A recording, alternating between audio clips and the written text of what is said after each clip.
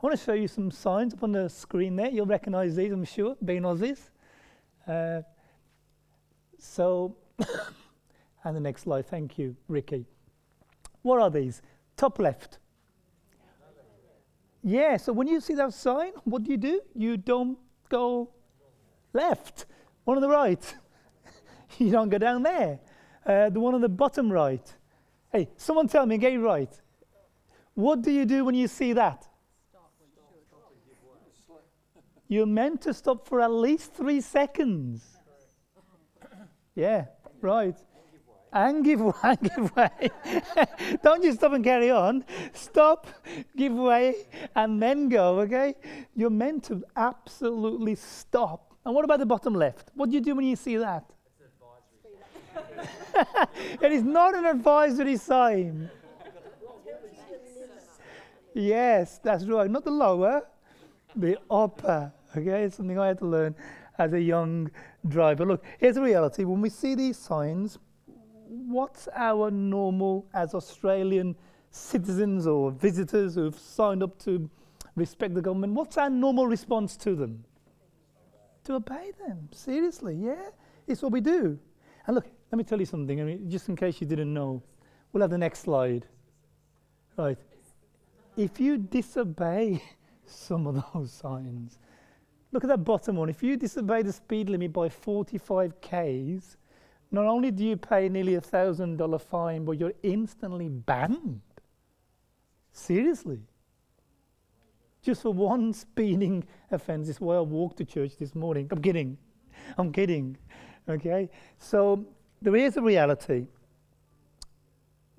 I've noticed in Australia over Britain, you guys are much better at obeying or keeping to your speed limits. Seriously. You might not think you are, but way better than us in Britain. And a simple reason is that your deterrents are really, really severe. And it works. I think that's the point, you see. Deterrence works. And so let me take to chapter 3 of Daniel. We have Daniel, Hananiah, Mishael, and Azariah. There's the original names. They've undergone name changes, as we've already been told. So the three of them become, I need to remember myself, brain freeze moment, Shadrach, Meshach, and the place in Victoria, Abednego. So they had a name change, which is important to what's going on here. We'll come to that, I'm sure, in due time. So they now, in the story before us, unfolding, we've heard it read already, face the most powerful man in the world. And I think we have to remember what's going on here, friends. Shadrach, Meshach, and Abednego. We'll refer to them by the new Babylonian names. Face and take on the most powerful man in the world. That's where we're heading to. That's where it leads to, and we will see that they face and stand against him in disobedience. And the question we're asking is, why?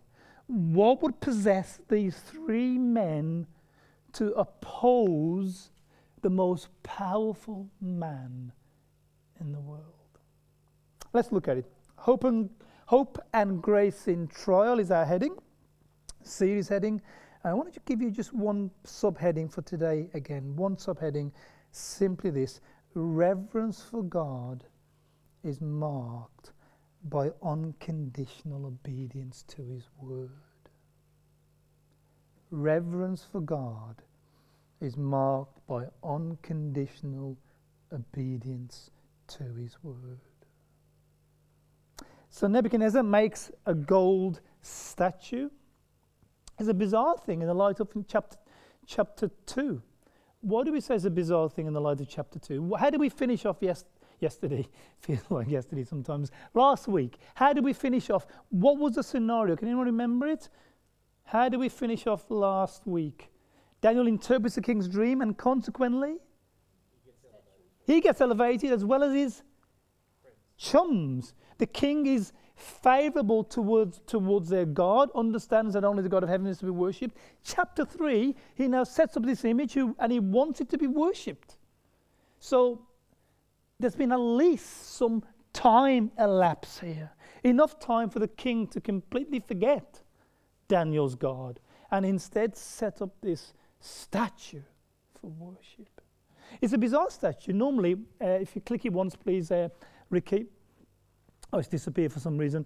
Normally, look, we imagine, don't we, the statue is this huge, long statue of Nebuchadnezzar.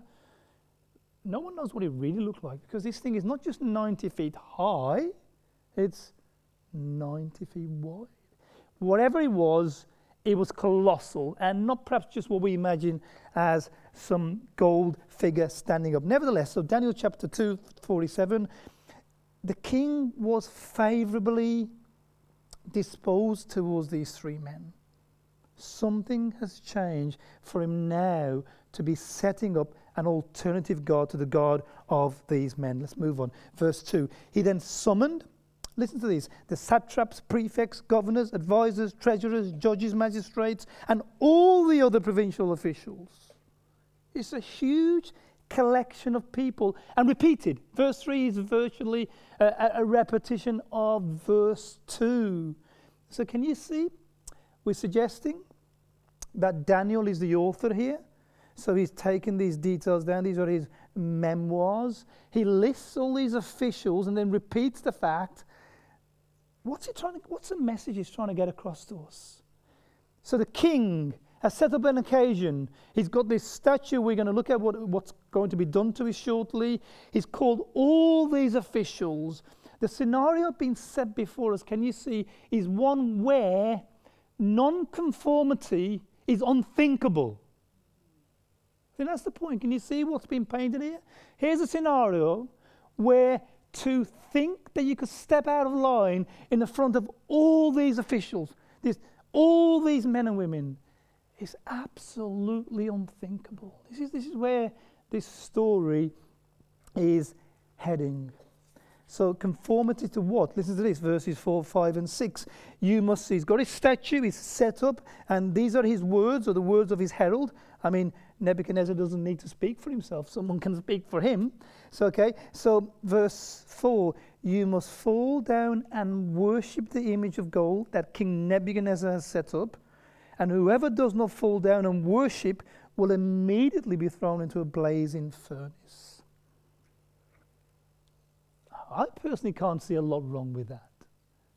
And here's the thing, what's the big deal? I mean, all the king wants us to do, after all, he's got all these dignitaries, he just wants us to demonstrate that we're coming under his authority. And, I, for one, am quite happy to come under this king's authority, particularly if it means burning fire. And when you think about it, I don't think it's such a tall order. And so consequently, all the subjects obey. Listen to this, verse 7. All the people, all of them, nations, men of every language, fell down and worshipped the image of gold. And that's really the end of the story.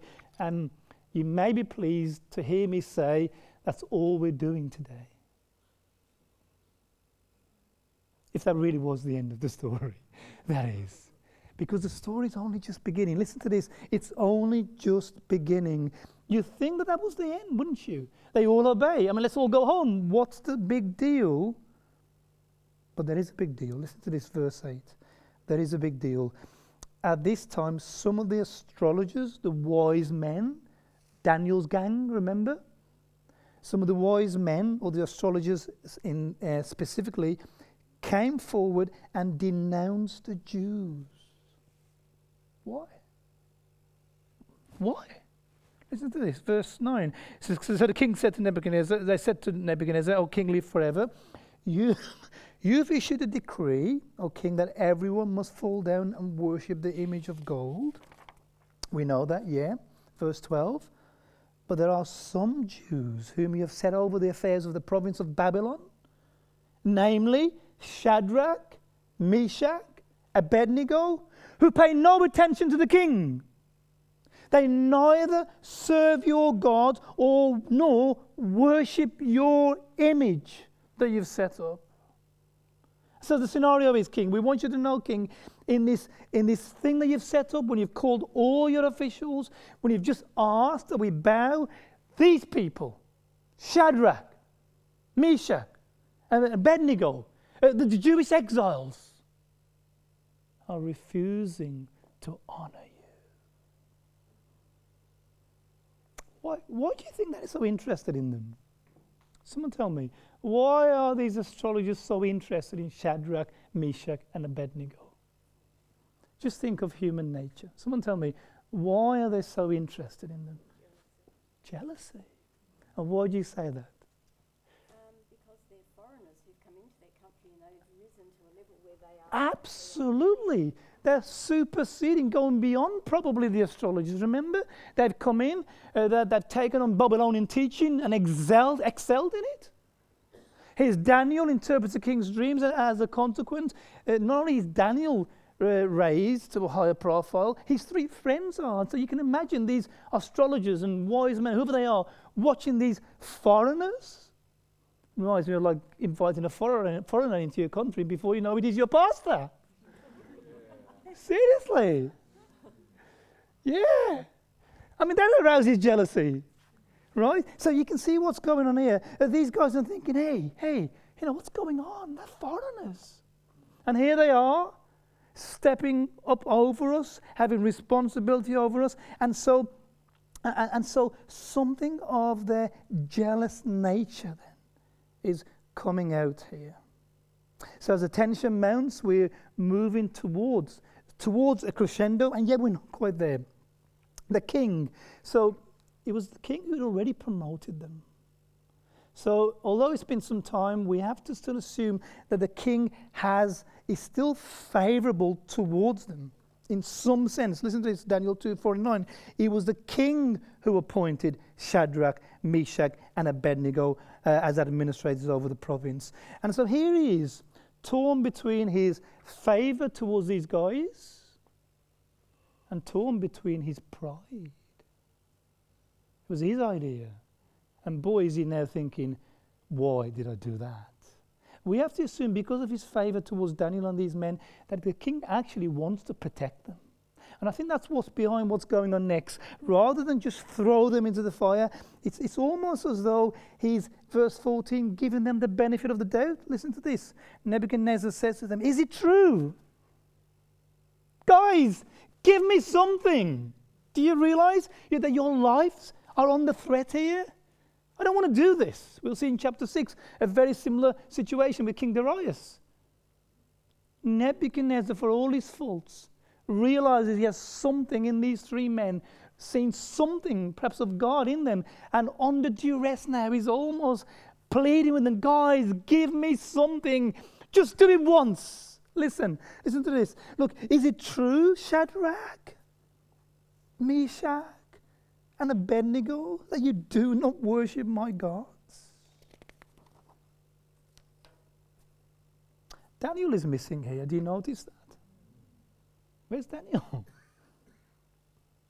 Oh, we don't know. We can only assume that being of a higher rank, that he's bowing or non-bowing, and we can be very sure Daniel would not have bowed. Look what he does in chapter 6.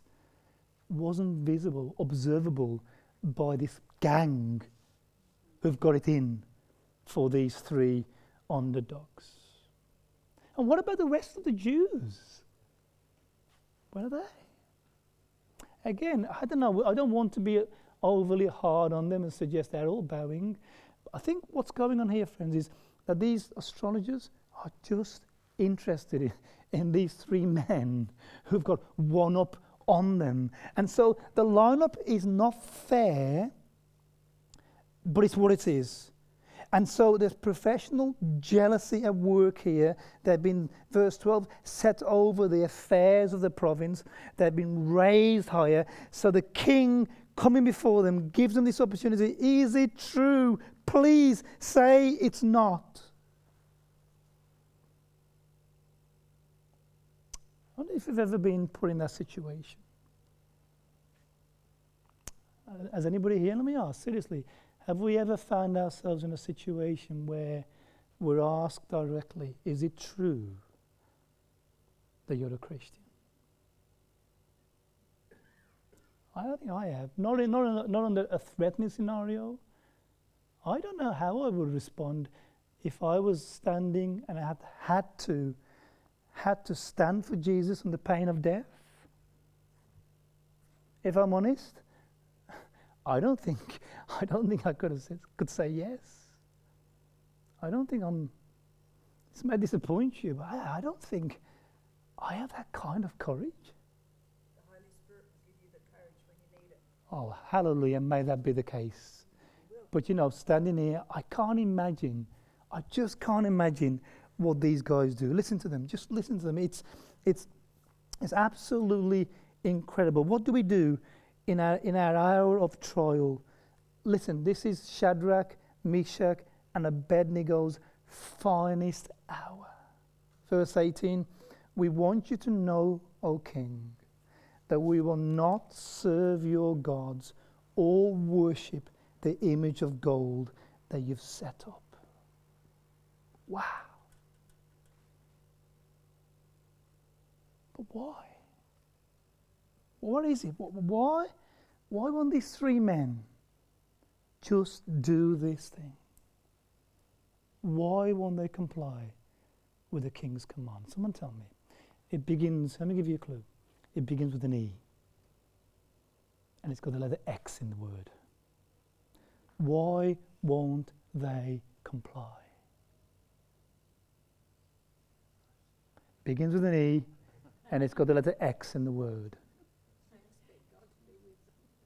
There's that, but there's one word that sums it up. It begins with an E, and it's got an X in the word. It is that sums it up, but you've used two words. Well, it doesn't quite work without the devotion, but that is the answer. But there's a single word, and it's staring us in the face. It's what we did in the first week when we looked at Daniel. Where are they? Why are they there? They're in exile. There's one word for summing up why Meshach, Abednego, Shadrach will not bow to the king. Exile. Why are they in exile? Why is Shadrach here in a foreign country? Why is he in exile? Because, why? But why? That is true. Why? People didn't follow God's leading, and therefore they got taken over and set out the That's exactly the point. The Jewish people did what to other gods? They bow down to them. The simple, quintessential reason that Shadrach is standing before this king is because his ancestors did what? Bowed to gods. They did the very thing, and it's almost like you're asking me to do the very thing that has put me here in the first place. No! I think that's the point here. Exile. The single word answer. And it's exactly what Andrew says. We use two words, Andrew. But it is exactly what he says. But the single word explanation for this whole scenario, Deuteronomy 17, listen to God's warning to the Israelites all those years ago. If you are drawn away and bow to other gods to worship them, verse 18, what does he promise them? You won't live in this land. You're out. And so here's Shadrach, here's Meshach, and here's Abednego, and they know, they felt the pain of exile, they felt the sting of the sins of their ancestors. They know, they would have heard the fathers, the mothers, their uncles sitting in them and saying, son, I want you to remember this. We are here in this prison because we bowed to other gods. And I'm telling you, son, if it costs you your life, you do not bow your knee to any God but the God of heaven. And so here he is. How could he possibly arouse God's anger further? Shadrach and Meshach and Abednego have understood something of the greatness, the holiness of God. And I want to suggest, friends, that this response to the king is a response demonstrating reverence for God, which is marked by unconditional obedience to his word. And that obedience means it'll take them, if necessary, all the way to death. Verse 19, then Nebuchadnezzar was furious. I mean, remember, he's given them a second chance, hasn't he? These are the guys he was favourable towards. But now, I mean, this is absolute humiliation. You can almost imagine the scene, can't you? He's brought them forward. They're before him. He's before all his entourage there. And he's like, yes, yeah, of course they'll bow to me. They defy him. So the fury, the absolute fury of Nebuchadnezzar comes out. His attitude towards them changed. And he says, tie them up. Shadrach, Meshach, and Abednego, throw them into the furnace. Reverence for God. Here's the point. Here's what we're getting. We're going to stop there in Daniel just for now. But the point is this, friends. Reverence for God is marked by unconditional obedience to God's word.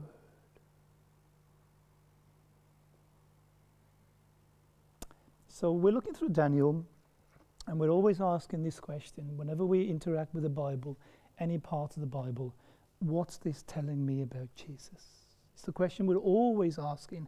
It's how we read the Bible. No matter where we're reading, we're always asking. The only person we're interested in the Bible is Jesus. It doesn't mean we're not interested in anything else that's going on. Our primary interest in Jesus. And so we're asking ourselves, as we always have, look, we know how Daniel points to Jesus. We saw it last week, and we can understand that he's the quintessential Jesus figure. But Shadrach, Meshach, and Abednego? Someone tell me, are they in any sense possibly typology? Can we see anything of a type of Christ in these three men in this scenario? Can we? How, Chris? They want them to go give their lives as Jesus was. And elaborate it under enormous pressure and duress. They're willing to disobey the king in reverence for another. Let me show you something about Jesus we may not have always understood to this degree. Listen to this, Hebrews 10, 5-7. Therefore, this is a conversation in eternity, okay? It's a conversation between Jesus and his Father. And I want you to listen to this. Therefore, when Christ came into the world, he said, sacrifice and offerings you did not desire for me, you, speaking of his Father, but a body you've prepared for me, the body that he would inhabit to become a man. Burnt offerings and sin offerings you were not pleased with. Verse 7, listen to this. Here I am, speaking to his Father. It is written about me in the scroll, and I have come to do your will, O God. Does Shadrach, Meshach, and Abednego tell us anything about Jesus? About their reverence for God and their obedience to God? Yes! Because here's Jesus. And the very reason, friend, can you see this? The very reason he's on our planet is because that is an act of what towards who? The very reason Jesus came to the planet, it was because it was an act of what towards who? It was an act of obedience towards God, the King, his Father. And that's something we have to appreciate about Jesus' relationship with his Father. And Hebrews 10 is giving us a glimpse here. Look, we do believe in, and this may be new to you, we do believe in what we call the Trinity. Someone tell me, what is that? Father, Son, and the Holy Spirit. 3 persons in one, in absolute unity. We call that ontological equality. That there's absolute unity between the Father, the Son, and the Spirit, one God. It's called ontological unity. That there's a unity of absolute perfection in substance, but within that ontological unity or equality, there's what theologians call functional subordination. Have you come across that term? Ontological equality, functional subordination. Someone tell me, what do we mean by functional subordination? We know what subordination means, and what do we mean? Functional subordination. Have a guess. Yeah.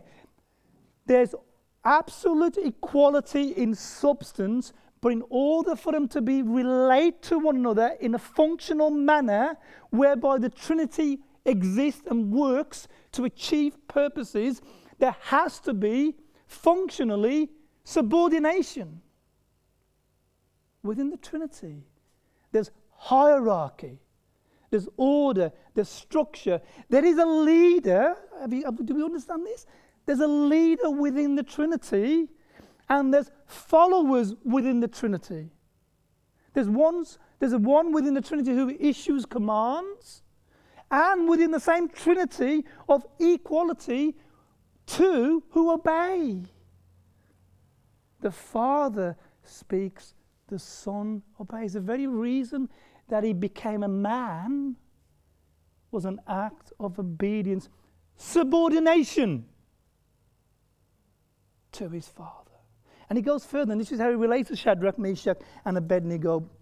Because so Jesus is coming into our world, and as a technical term, I'm sorry for these, it's just worth remembering some of these. Incarnation means simply when he became flesh, when he became man. So his incarnation was at the will of his Father. It goes further than that. I don't know how this will sit with us. Let me ask this question. Why did Jesus die for us? Someone tell me, sorry? Yes, it is partly that, and that is an absolute proper answer, but it's something else. Someone give me the primary reason. Why did Jesus die for our sins? God's will. Because here's the one I always hear, and it's wrong. Oh, because he loves us. That is theologically incorrect as the primary reason for why Jesus died for us. It's a secondary cause. He does love us. The primary cause, thank you, Graham. The primary reason Jesus dies for us is because it's an act of obedience, subordination to the leader of the Trinity, the Father. Listen to this in Luke 22. So we know the story. He's in the garden. He's bowed in prayer. He's dripping. He's sweating blood. And listen to his relationship with Jesus. Ontologically equal, functionally subordinate. Father, if you are willing, take this cup from me, yet not my will, but yours be done. And Philippians 2 sums it up brilliantly. Philippians 2 verse 8, I think it'll come up on the screen for you there. And being found in appearance as a man, which was in itself an act of obedience, he humbled himself and became obedient to death. Even death on a cross. You see, reverence for God, and we see this within the Trinity, is marked by unconditional obedience to his word. That is true for Shadrach, Meshach, and Abednego, and it's true for Jesus. And in almost parallel circumstances, do you remember when he stood before Pilate? Pilate, the great Nebuchadnezzar, and he says to him, "Don't you know I have the power over life and death?" Just like Shadrach and Meshach and Abednego. Don't you know, look, I can release you guys. Just say the right thing. And how does Jesus respond to Pilate? You have no power over me. Absolute defiance for his obedience to God. He is the quintessential Shadrach, Meshach, and Abednego. Reverence for God is marked by unconditional obedience to his word. So we're left with a question, aren't we? Does my life reflect Jesus? I know we like to think, and I don't want to undermine the love of Jesus, but I know we like to think that, well, Jesus was all loving, wasn't he? So if I reflect love, I'm somehow reflecting Jesus.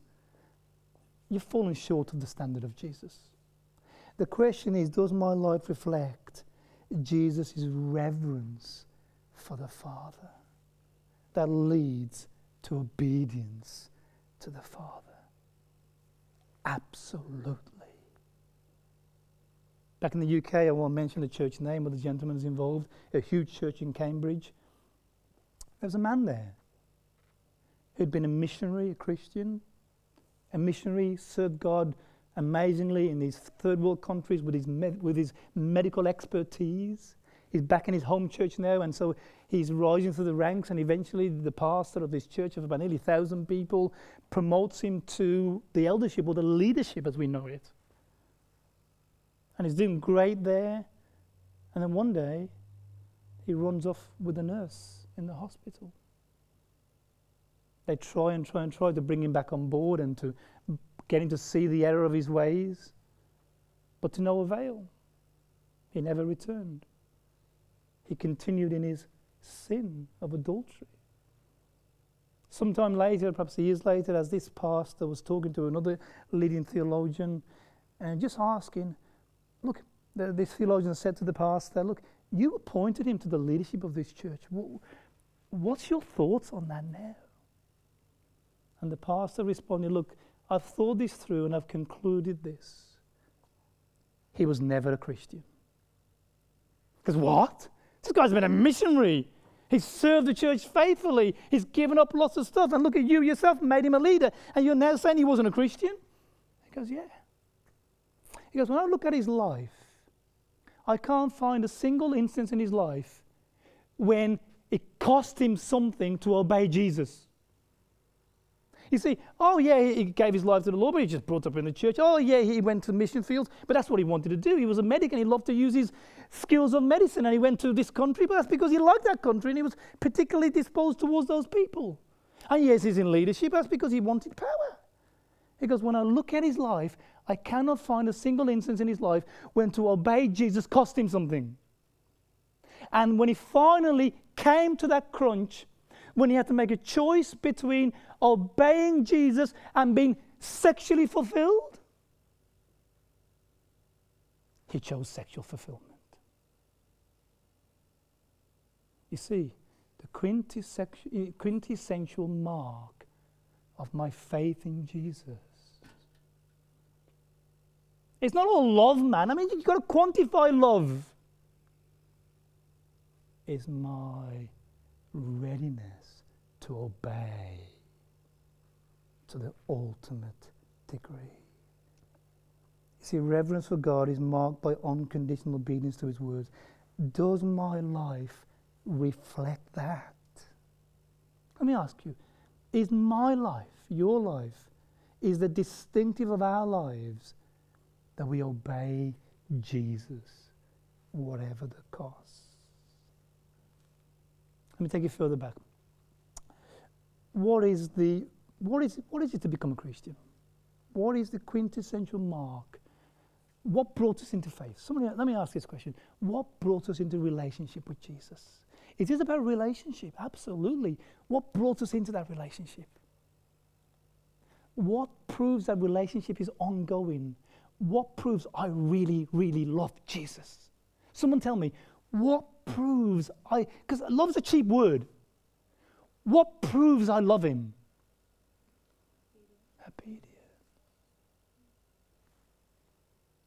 Something that helped me was, if I love him, I obey. That's the word. If I obey, I love him. You keep stealing my thunder. Stop it.